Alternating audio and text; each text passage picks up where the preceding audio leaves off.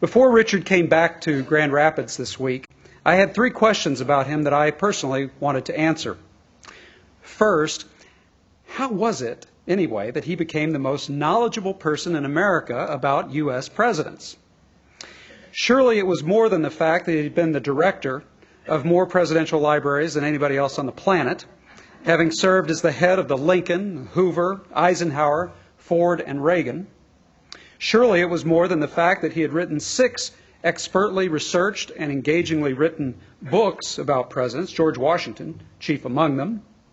Surely it was more than the fact that he's a much sought after commentator on the presidency and U.S. politics on the NewsHour with Jim Lehrer and C-SPAN. He's got a great gig with Brian Lamb that many of you have probably seen on other cable channels and on NPR. Well, you want to know the real answer? Richard became the most knowledgeable person in America about the U.S. presidency because he got an earlier start than all of the rest of us. He tells me he was a confirmed presidential junkie by the age of 7.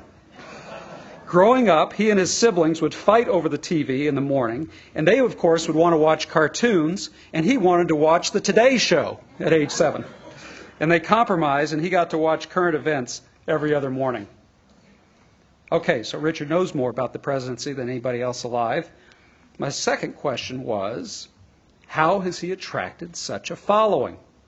Now, surely it's more than the charm of his Yankee, Arliss accent, or the school from which he graduated, which he proudly calls Harvard. Actually, this question's easy to answer if you've spent any time around him.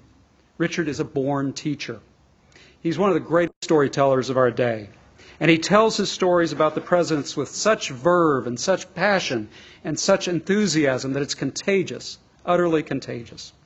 In fact, watching yesterday's talk about Theodore Roosevelt, I concluded that Richard himself is the TR of presidential historians because he is so ebullient and opinionated. And besides, he is as funny as all get out. You'll see what I mean in this evening's talk when he talks about the eternal optimism of Franklin Roosevelt and Ronald Reagan.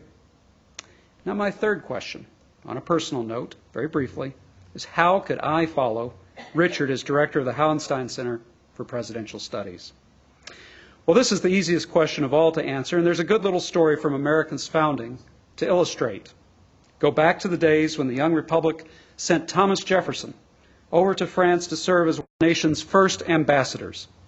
When Jefferson was presented to the French court soon after his arrival, legend has it that Vergennes, the French foreign minister, asked him if he intended to serve as Benjamin Franklin's replacement, to which Jefferson smartly replied, "No one can replace Franklin, sir. I am only his successor." Well, ladies and gentlemen, please join me in welcoming the irreplaceable Richard Norton Smith.